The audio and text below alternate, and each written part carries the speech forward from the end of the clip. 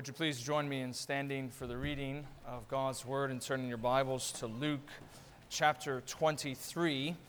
If you don't happen to have a Bible with you this morning, I invite you to grab one of the chairback Bibles that should be nearby, even in front of you, and you'll find this morning's text on page 883. If you ever wanted to summarize the message of Scripture in three simple words from Genesis to Revelation, you might simply say, the message of the Bible is, "Behold your King." From beginning to end, it means to show us the character, the wonder, the majesty, and the glory of our King. And it's a point we need to see even this morning because the parallel passage to our text in John's Gospel has Pilate bringing Jesus out before the crowds and before the religious leaders, and he says what? "Behold your King." But of course, he means it ironically. He means it even sarcastically. But we want to see what it looks like in full faith this morning from the first 25 verses of Luke 23. So kids, as I read the text, I want you to pay attention to what Pilate keeps saying throughout the text regarding Jesus Christ. It's there that you find the point that Luke wants us to see this morning. So let me go ahead and read the passage for us, and then I'll pray that God would bless our study, and we will begin. Let's hear now as God speaks to us through His Son. Then the whole company of them arose and brought Jesus before Pilate. And they began to accuse him, saying, "We found this man misleading our nation, and forbidding us to give tribute to Caesar, and saying that he himself is Christ, a king." And Pilate asked him, "Are you the king of the Jews?" And he answered, "You have said so." And then Pilate said to the chief priests and the crowds, "I find no guilt in this man." But they were urgent, saying, "He stirs up the people, teaching throughout all Judea, from Galilee even to this place." And when Pilate heard this, he asked whether the man was a Galilean. And when he learned that he belonged to Herod's jurisdiction, he sent him over to Herod, who was himself in Jerusalem at the time. And when Herod saw Jesus, he was very glad, for he had long desired to see him, because he had heard about him, and he was hoping to see some sign done by him. So he questioned Jesus at some length, but Jesus made no answer. And the chief priests and the scribes stood by, vehemently accusing him. And Herod, with his soldiers, treated him with contempt and mocked him. Then, arraying him in splendid clothing, he sent him back to Pilate. And Herod and Pilate became friends with each other that very day. For before this, they had been at enmity with each other. And Pilate then called together the chief priests and the rulers and the people and said to them, "You brought me this man as one who is misleading the people. And after examining him before you, behold, I did not find this man guilty of any of your charges against him, and neither did Herod, for he sent him back to us. Look, nothing deserving death has been done by him. I will therefore punish and release him." But they all cried out together, "Away with this man, and release to us Barabbas," a man who had been thrown into prison for an insurrection started in the city and for murder. Pilate addressed them once more, desiring to release Jesus, but they kept shouting, "Crucify, crucify him." A third time, Pilate said to them, "Why? What evil has he done? I have found in him no guilt deserving of death. I will therefore punish and release him."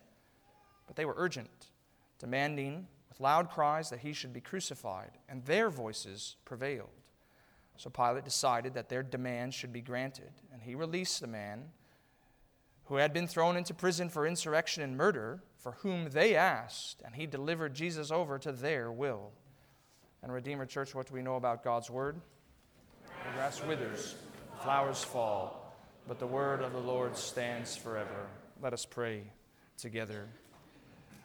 Father, we do bow before you now, coming to the good news of your Son, Jesus Christ. We come now to this Gospel of Luke, ever so much closer to the climax of Calvary and our Lord's death in our place. So as we come to a text which for many in the room may be quite familiar, they've heard it their entire lives, that you would give us fresh understanding to observe its truth, that you would open our eyes to behold the wondrous things from this word, that we might know the fullness of Christ's work on our behalf. and so love Him evermore, or maybe even come to love Him for the first time today. So help us to hear with faith and repentance, for me to teach, to preach, as your word says I must, with courage and with clarity. We pray all these things in Jesus' name. Amen. You may be seated. It's one of the most famous speeches in American history, and it came the day after the stunning and surprising attack on Pearl Harbor. Many of you may recall it from history classes in days gone by, when the next day President Franklin Roosevelt stood before a joint session of Congress, and he urged the representatives and the senators there present to declare war in light of the stunning Pearl Harbor attacks. And maybe you can recall the first sentence of that most famous speech. Yesterday, December 7th, 1941, a day which will live in infamy. The United States of America was suddenly and deliberately attacked by the naval and armed forces of the Empire of Japan. A day which will live in infamy. And we come to that day of days in all of human history in our text today once again. For many months we've been working through Luke's Gospel. For the next few weeks, including this and last week, we are focusing our attention on Good Friday, that most infamous of days. And what we see this morning is a cast of characters who are altogether infamous in history. But surely it's true that apart from the Gospels in the Bible, we wouldn't know who they are. Caiaphas, Pontius Pilate, Herod, even this mysterious murderer named Barabbas. And what we'll see, of course, is that Jesus is treated as an infamous rebel himself who deserves to die, when Luke's entire point throughout this passage is he's precisely the opposite, yet he's still going to be condemned.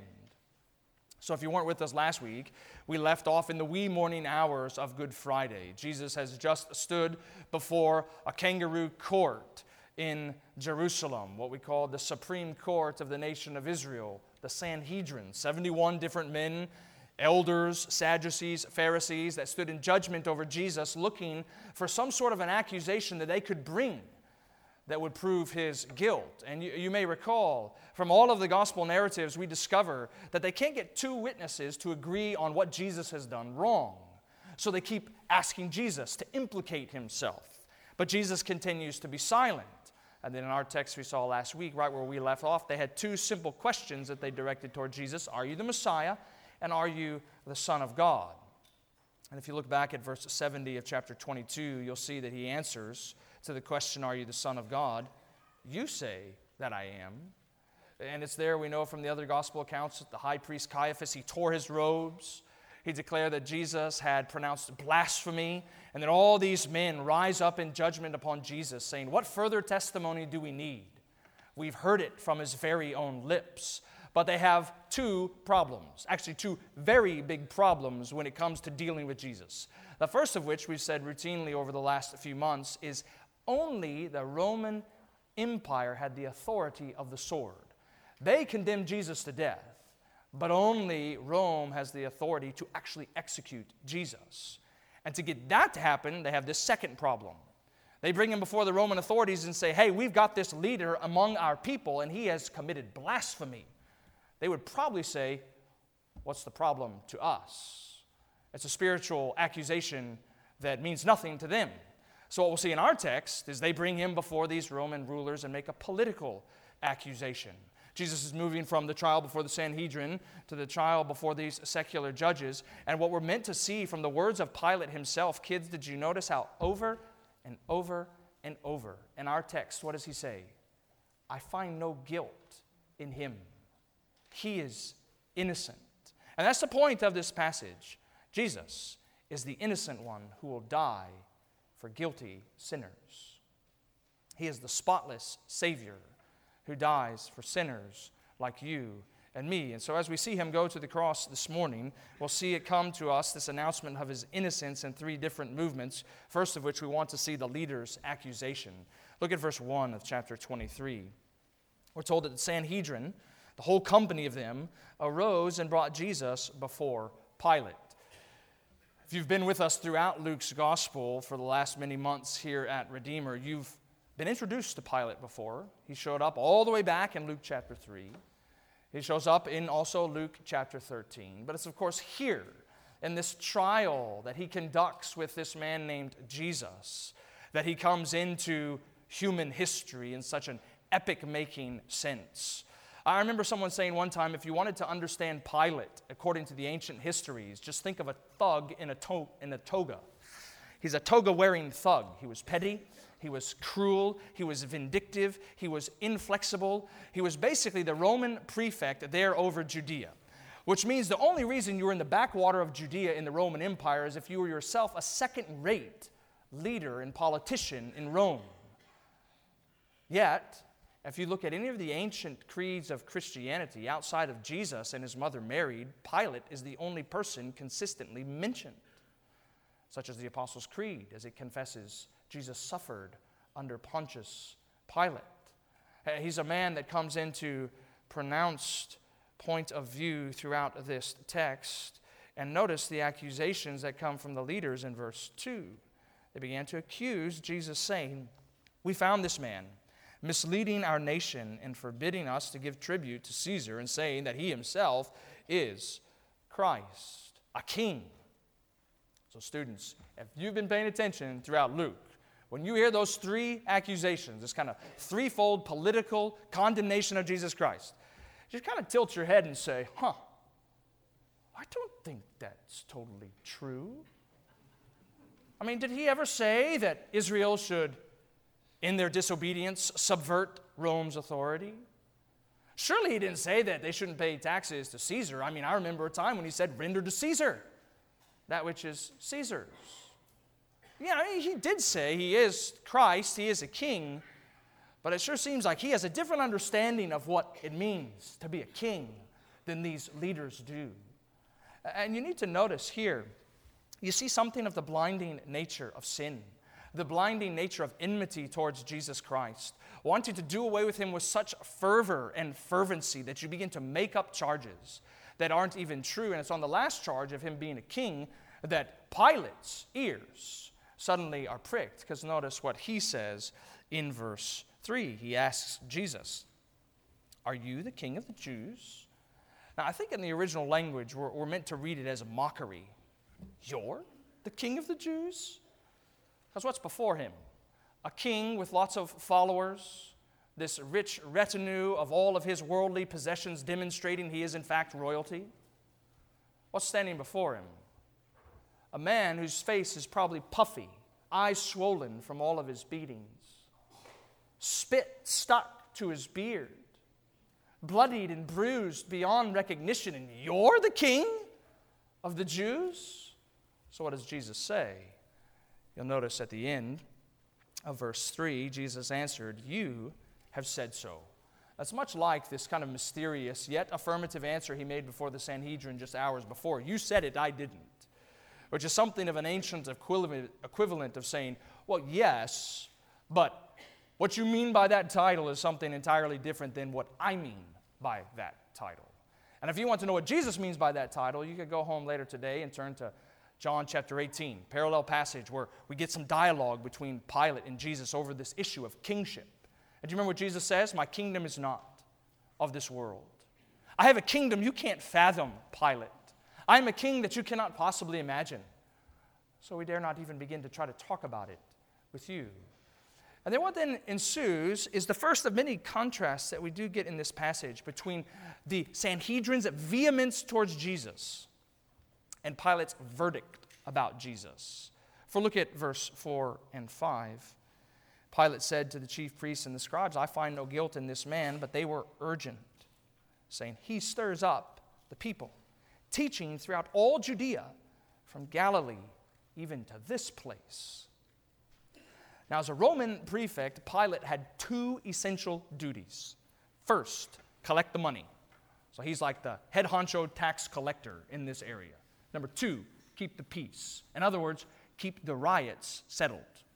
Now, Pilate normally would never have been in Jerusalem, but it was normal during Passover week for the Roman governors and authorities and soldiers to even descend on Jerusalem because this religious fervor in Israel was at such a height. It was kind of like a hotbed, fertilizing potential insurrection and rebellion. So all these extra Roman powers and authorities came into the city. And Pilate has a potential riot on his hands, he's sensing, but he thinks he's just got a way out. Do you notice verse 6 and 7? He says, he's been teaching in Galilee. Is Jesus a Galilean? And they say, well, yes, he is. You kind of think he just is ready to wash his hands and his conscience there. Okay, fine, it's settled, it's all dusted. Get him off to Herod, because that's Herod's jurisdiction. I bother myself with Judea.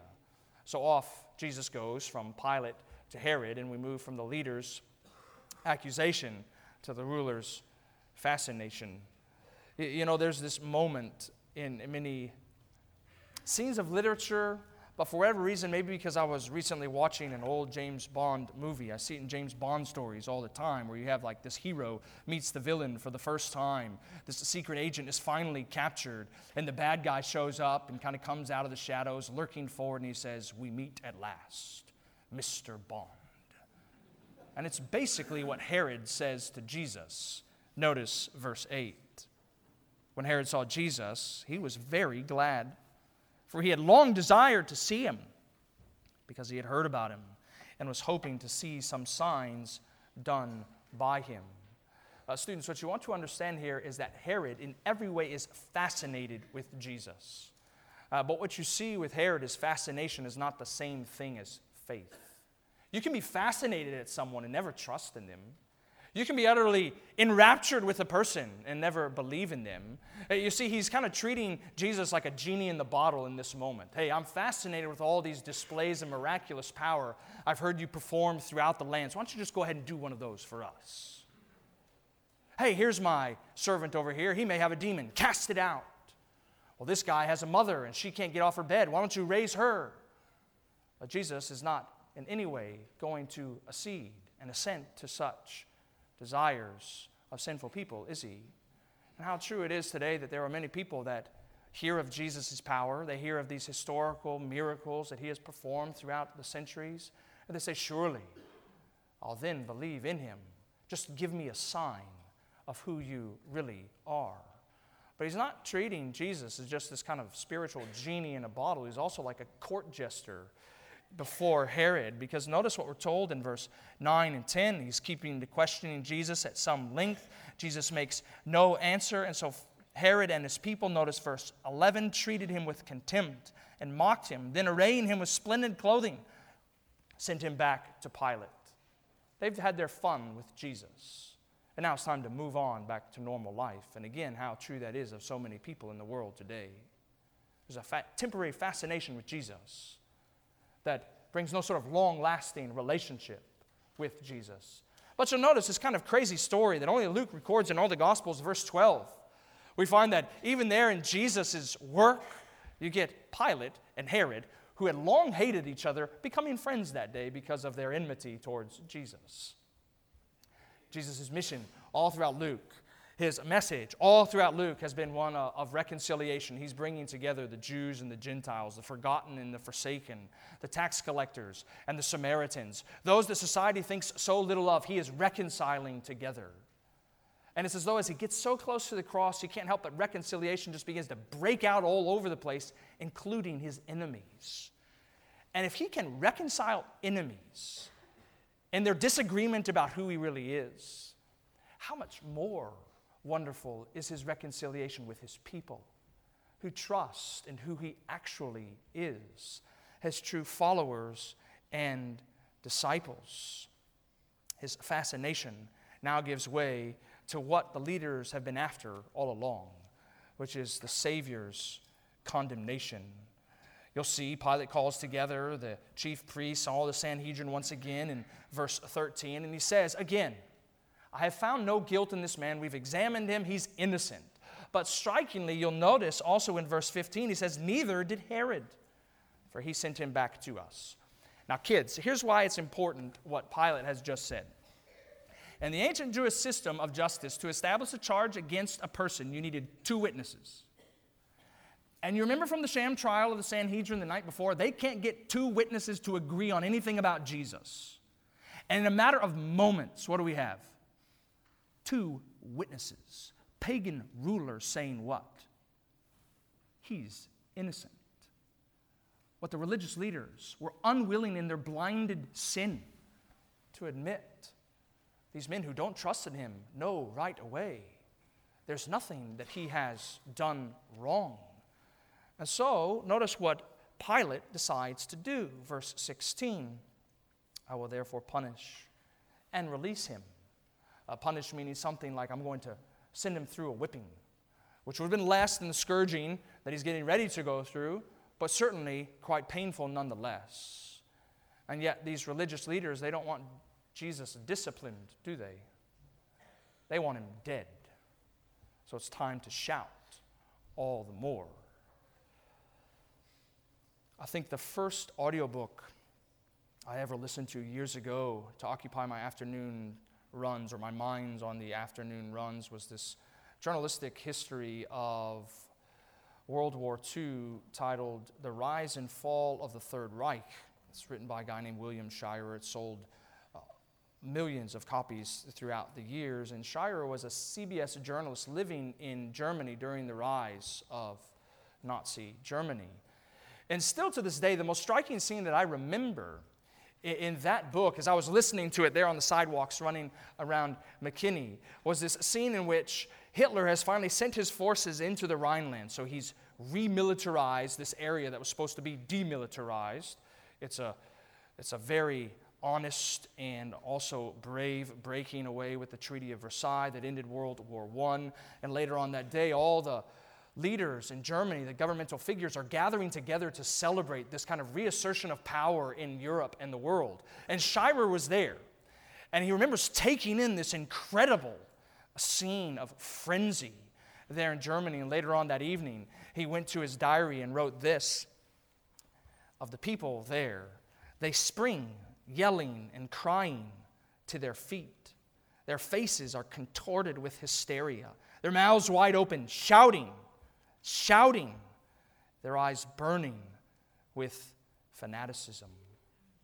It's a frenzy that mirrors what we see there before Pilate in what John's Gospel calls the stone pavement. Notice verse 18 through 21. But they all cried out together, "Away with this man, and release to us Barabbas." Now, he was a man who had been thrown into prison for an insurrection started in the city and for murder. Pilate addressed them once more, desiring to release Jesus. But what did they say? Crucify him. Now, we'll get back to Barabbas in a minute. But you need to see the Sanhedrin, these defenders of piety, these teachers of orthodoxy.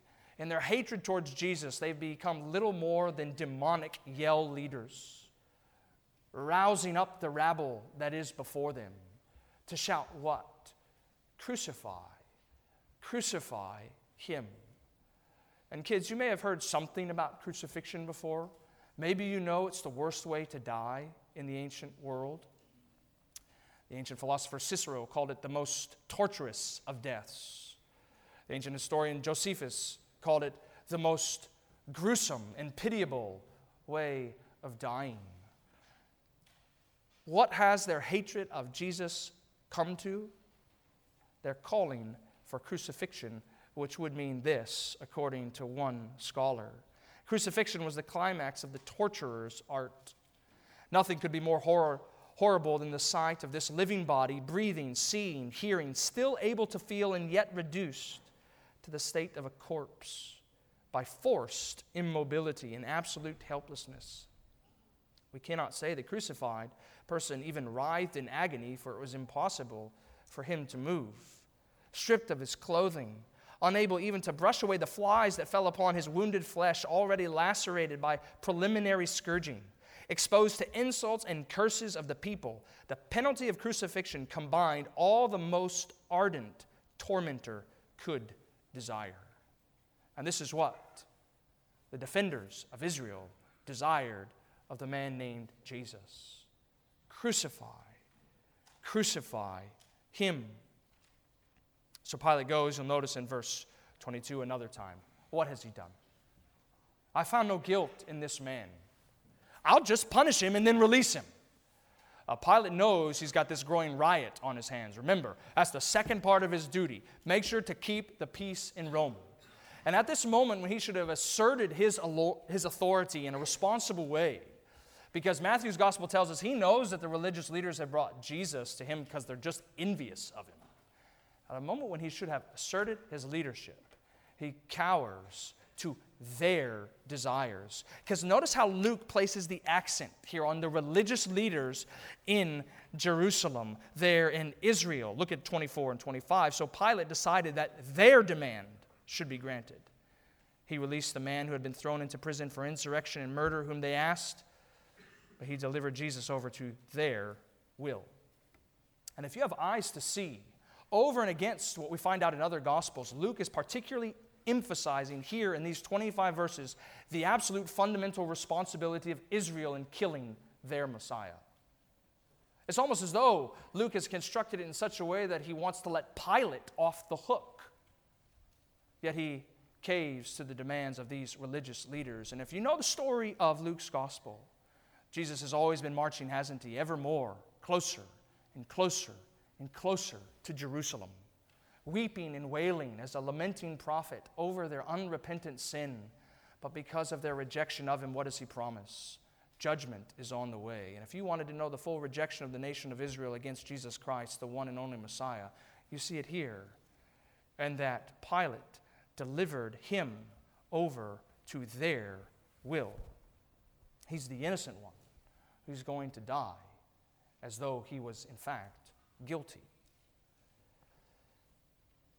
Sometime last week, I had sent the boys upstairs to, I think it was clean their room. And you know, it was one of the times in the day and along the way that you say, hey, if you clean it up quickly, because it shouldn't take long, hey, there'll be some sort of blessing at the end of this whole chore. But if you don't, no reward whatsoever. And sure enough, the simple chore took very, very long. Long enough that it was now bedtime. And I said, all right, in the shower, pajamas on, then we're going to bed. And one of my sons said, with children throughout the ages, these 3-word phrases that parents have heard throughout the ages, it's not fair. And so we sat down and had, as best you can with a father and young children, a discourse on matters of justice. And if ever there was a time when we read the Bible and we want to cry, it's not fair, it's here. It's not fair. Even the sinful rulers say he's innocent. Even these pagan kings say he's not guilty. And yet what happens to him? Treated as though he is guilty. What's interesting to me about Luke chapter 23 is he doesn't mention what the other gospel writers do as to what happened to Jesus after Pilate hands him over. Maybe you know that story. Jesus is made to go into this kind of inner torture chamber where he was scourged, the biblical authors say. Hands tied to these chains above and dropping from the ceiling, this multi-lash whip embedded with bones and metal made to sear his back in such a way that he's beaten to a bloody pulp. And then he's marched into the governor's headquarters and surrounded by what we're told is an entire battalion of Roman soldiers, some 600 of them standing before him. And what do they begin to do? They take thorns and shove it into his head. They put a purple cloak around his back. It's the color of kingly royalty. They take staff and begin to beat him. And you wonder how many of the 600 took the staff and actually hit him. All the while saying what? In mockery towards the true King of Kings, hail, King of the Jews. It offends our sense of justice. But as we begin to close, what I want to show you from this passage is not only the glory and majesty of Jesus Christ that you see there in Luke chapter 23, but also your place in this story. Because you may even ask as you walk through a text like this, well, what does this have to do with me? Or students would say, hey, where am I in this whole narrative of the innocent king who dies for the guilty?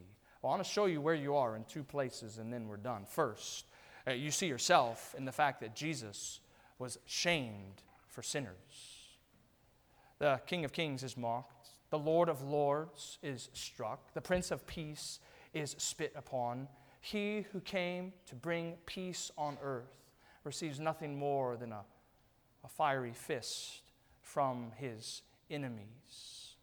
And what's fascinating to me is if you turn to Hebrews chapter 12 later on this afternoon, you'll eventually, right from the get-go of that chapter, be confronted with a statement about Jesus Christ and shame. It says that for the joy set before him, he endured the cross, despising its shame. And that word despise in the original language actually is to basically mean to think little of. Now compare that with what he endured. Really? Think little of being beaten, bloodied, bruised beyond recognition? Little? Spit, swollen eyes, lacerated back, thorns in his brow? Little? It's there you begin to see his love for sinners like you and me. That such shame is but little to the King who came to love sinners unto the very end. But even more pointedly, what do you see when you see yourself in this scene? When he's hit, my sin hit him. Thorns into his head, my disobedience towards God's law. My failings mean he is lashed. My shortcomings mean he is struck. You see yourself in all of the wounds and all of the beatings because he took it. Why? For sinners like you and me. And yet the love and grace and majesty of Jesus Christ is he despised the shame. He thought it little to take it in your place. Jesus was shamed for sinners. Number two, Jesus is the substitute for sinners. I told you we'd get back to this man named Barabbas. His name means, and students, if you just think about it slowly and carefully, Bar Abbas, son of the Father. Matthew's gospel in the ancient manuscripts say his name is actually Yeshua Bar Abbas, Jesus Barabbas. So what we actually have at the end of our text is the story of two sons of the Father. Two Jesuses, if you will. Which one, Pilate says, will you choose? The one who tries to overthrow the king, or the one who is himself the king? The one who is guilty, or he who is not guilty? Because if you're in here this morning and you're not a Christian, you need to see yourself in this man named Barabbas. He had broken the law and so was justly condemned. You too have broken God's law and are justly condemned. He deserved death. You too deserve death. But the good news of Christianity, what we call the gospel, is most centrally found in this idea of substitution. Him in your place. And few texts in the Bible illustrate it so profoundly as Jesus taking what was Barabbas's. As the only person that we could literally say in human history, Jesus took his cross. So you wonder, don't you, what Barabbas was thinking that day? Maybe he was out of sight of all the commotion going on there at the stone pavement. Maybe he could hear what was going on, though, and he heard these shouts from our text of, "Crucify! Crucify him!" And he thinks, my time has finally come. He hears footsteps around the corner, marching towards him. Surely they're going to open this gate and take him out, scourge him, and then crucify him. But what does he see march past him? Someone else. And the gate does open. But Barabbas goes free. So you wonder, did he march up the hill of Calvary hours later? Did he look upon the man who took his place? Did he think, thank you for taking my place? Or did he think little of it and just move on, rejoicing that he has now been set free? Maybe you too this morning, through the Word and Spirit, come to Calvary, and you're made to look on the King who is shamed for sinners and is the substitute of sinners. And what do you see? Do you see someone to look at? That's interesting. But let's move on. Or do you see a Savior for a sinner like you, taking the death you deserved? He's the innocent one who dies for the guilty. Let's pray together.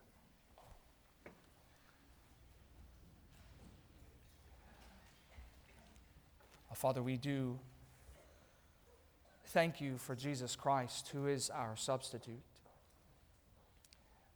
That out of joy he went to the cross to demonstrate your love, that when Pilate says, "Behold your King," we do indeed see the King of kings, the Lord of lords, the Prince of peace, he who is the very embodiment of your love towards us. So we pray that you would help us to know him, that you would indeed help us to obey him, to trust in him, that we might know the life that he gives to us.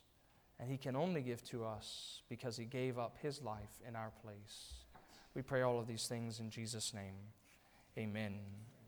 Well, let us stand as we want to respond to the work of Jesus Christ together in singing our hymn of response, which is printed in your bulletins, "The Power of the Cross."